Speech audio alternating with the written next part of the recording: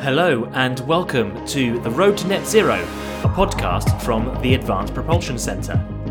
My name is Clem Silverman, and in this episode I'm taking you back to last year's LCV exhibition, during which I spoke to Dr. Sarah Ridley about Autocraft's new off-grid portable solution to repairing EV batteries.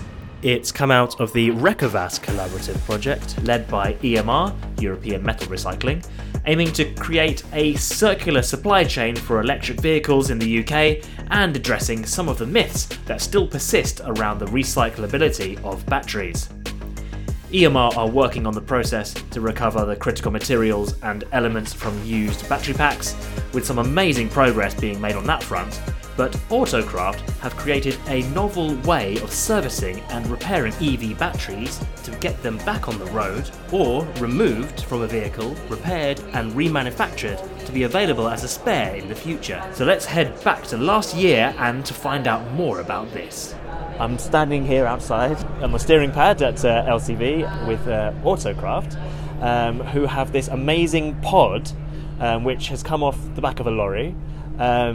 It's black and it's whirring away, and I'm wondering what's inside it. And I've got with me Dr. Sarah Ridley, who can explain a little bit more about it. But Sarah, can you introduce yourself and say who you are and what you do? Hello, I'm Sarah Ridley. I'm the Engineering Quality Director for Autocraft Solutions Group, and so I'm really responsible for delivering all the clever things our Research and Development Department create and have ideas for. And this bit of kit looks very clever. I understand it's an output or part of an output from the Recovas project, which is an APC-funded collaborative research and development project. Just explain to me what you've got on show here and the benefits that it brings to the automotive industry. Well, the shiny back trailer that you just discussed, our pod, is actually effectively a factory in a box. So what we can do is we can go to anywhere that EV batteries are, and we can repair them. We can do a complete diagnostic test. We can take them apart. We can replace what needs to be replaced, having first balanced it to make sure it fits in with the pack. And then we can give it a certificate of health and a complete status once it's been put back together. And that's really important, because what it's doing is it's stopping EV batteries having to go straight for recycling. At the moment, as far as we're aware, we're the only people who can do that. And because the population of EV vehicles is quite sparse and quite widespread, we can go to the batteries, which means that we haven't got all the worry about transporting dangerous goods and all the things that are involved there. Because one of the myths, I think, around EVs is that batteries are going into landfill and they don't last, and you can't repair them, but you can repair them. And I understand that one of the things that you can do inside here is actually identify which part of the pack maybe has failed and extract it somehow and then repair it and put it back in the car. Is that correct? That's completely correct. Now, in fairness, there are some batteries that we can't repair, and that's to do with the way they're designed. But Recovas, which is the project that's been funded, actually is looking at how we design to make them repairable, and that's really important, because theoretically it's a bit like a broom. You can replace the handle, you can replace the head, and you can keep it going forever, and you can do that with EV batteries as well. They're made up of cells and modules, and we can detect down to cell level which one isn't performing correctly. Or it might be something as simple as a broken connector, but we can detect that too. And then that tells us exactly what we need to repair. And our system will actually bring the battery in and present it in the right orientation to allow it to be safely repaired. We have all kinds of safety systems built into there, which mean that we won't operate our system unless the camera knows that the operator has the correct PPE on. We've tested it. If you even take off one part of your PPE, even your glasses, it stops. If you haven't got the right tool, it won't work. If you're not in the right location, it won't work. So even somebody standing in the wrong location will stop the system down, and that's all designed to protect the operator. But what it means is we can give EV batteries life that goes on way beyond what it was originally designed to do.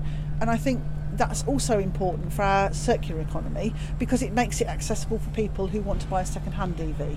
You're not going into the unknown there. So much of the value in the car is in the battery pack. If you then can repair it, and you know you can continue to repair it, it's worth buying. Whereas if you've got something that you think has to go into landfill or won't be repaired, the worry always is you're buying one and it will be too expensive and it will be written off.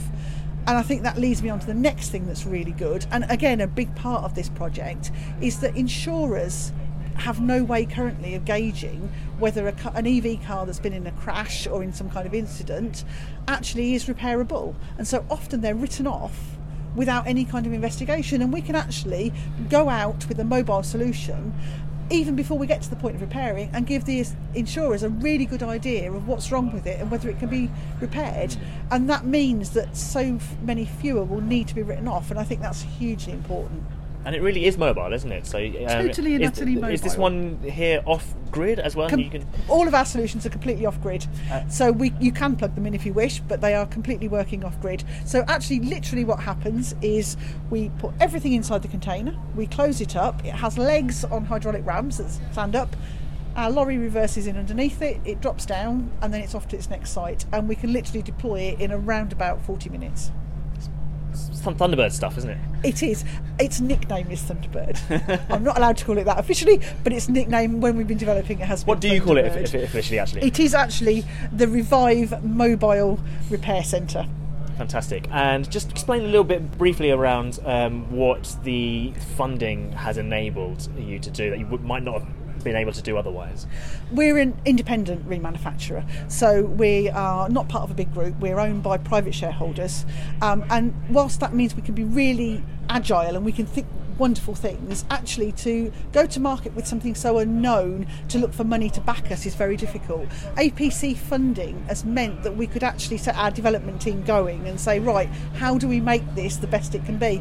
And we've had 6 patents from this. We are now in market. We have OEM manufacturers, so not just vehicle OEMs, but pack OEM manufacturers who are looking to us, and we are about to deploy this on the continent so that we can open a centre on the continent to deal with European EV batteries, because we are the first to market, and we're the first to market because of the APC funding, because it's so difficult to get private funding for things that are unknown. And I don't blame people. When you go to them with an idea that you can do this, like you say, out there people think, oh well, they can't be repaired, they have to be scrapped. It's very hard then, but APC has really facilitated that, and it's been marvellous. Oh, fantastic. Okay, and so in a year's time, come the next Zen XL LCV, what might we be talking about then in terms of for this solution? Okay, so our solutions currently have all been outside of the vehicle.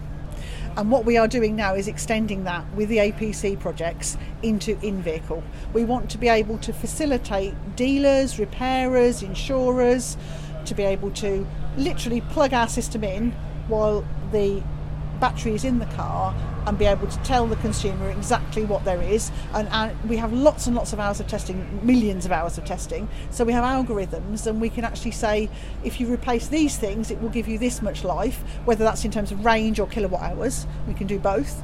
And then that will enable consumers to make the choice about what's value for money for them, which means that repairing then, again, comes on a bit of a leap and a bound a bit further, and it will also help things like insurance as well. We can also, we believe, be able to give people tips about how to extend the length of their battery in terms of charging and use, and that will also go forward and help them to be able to get the most out of it as well. Thank you very much for your time. Thank you. You're welcome. Absolute pleasure. Anything else you'd like to add? What I would say actually is to anybody who's thinking about it out there, if there is an APC project you want to be involved with, do it, because it's been marvellous for us. Really marvellous. It's true though, I mean genuinely, because we are independent, to actually go and move into something that is so out there, getting funding for it when you're not a big company is really difficult. So APC has facilitated things that we wouldn't have been able to do otherwise. Yeah, lovely. Thank you so much. No, you're welcome. And if you want to know more about our collaborative research and development programme and competition, head over to the APC website to see what the next opportunity might be. Thanks for listening to this episode. Stay subscribed to hear more of our projects and the work of the Advanced Propulsion Centre.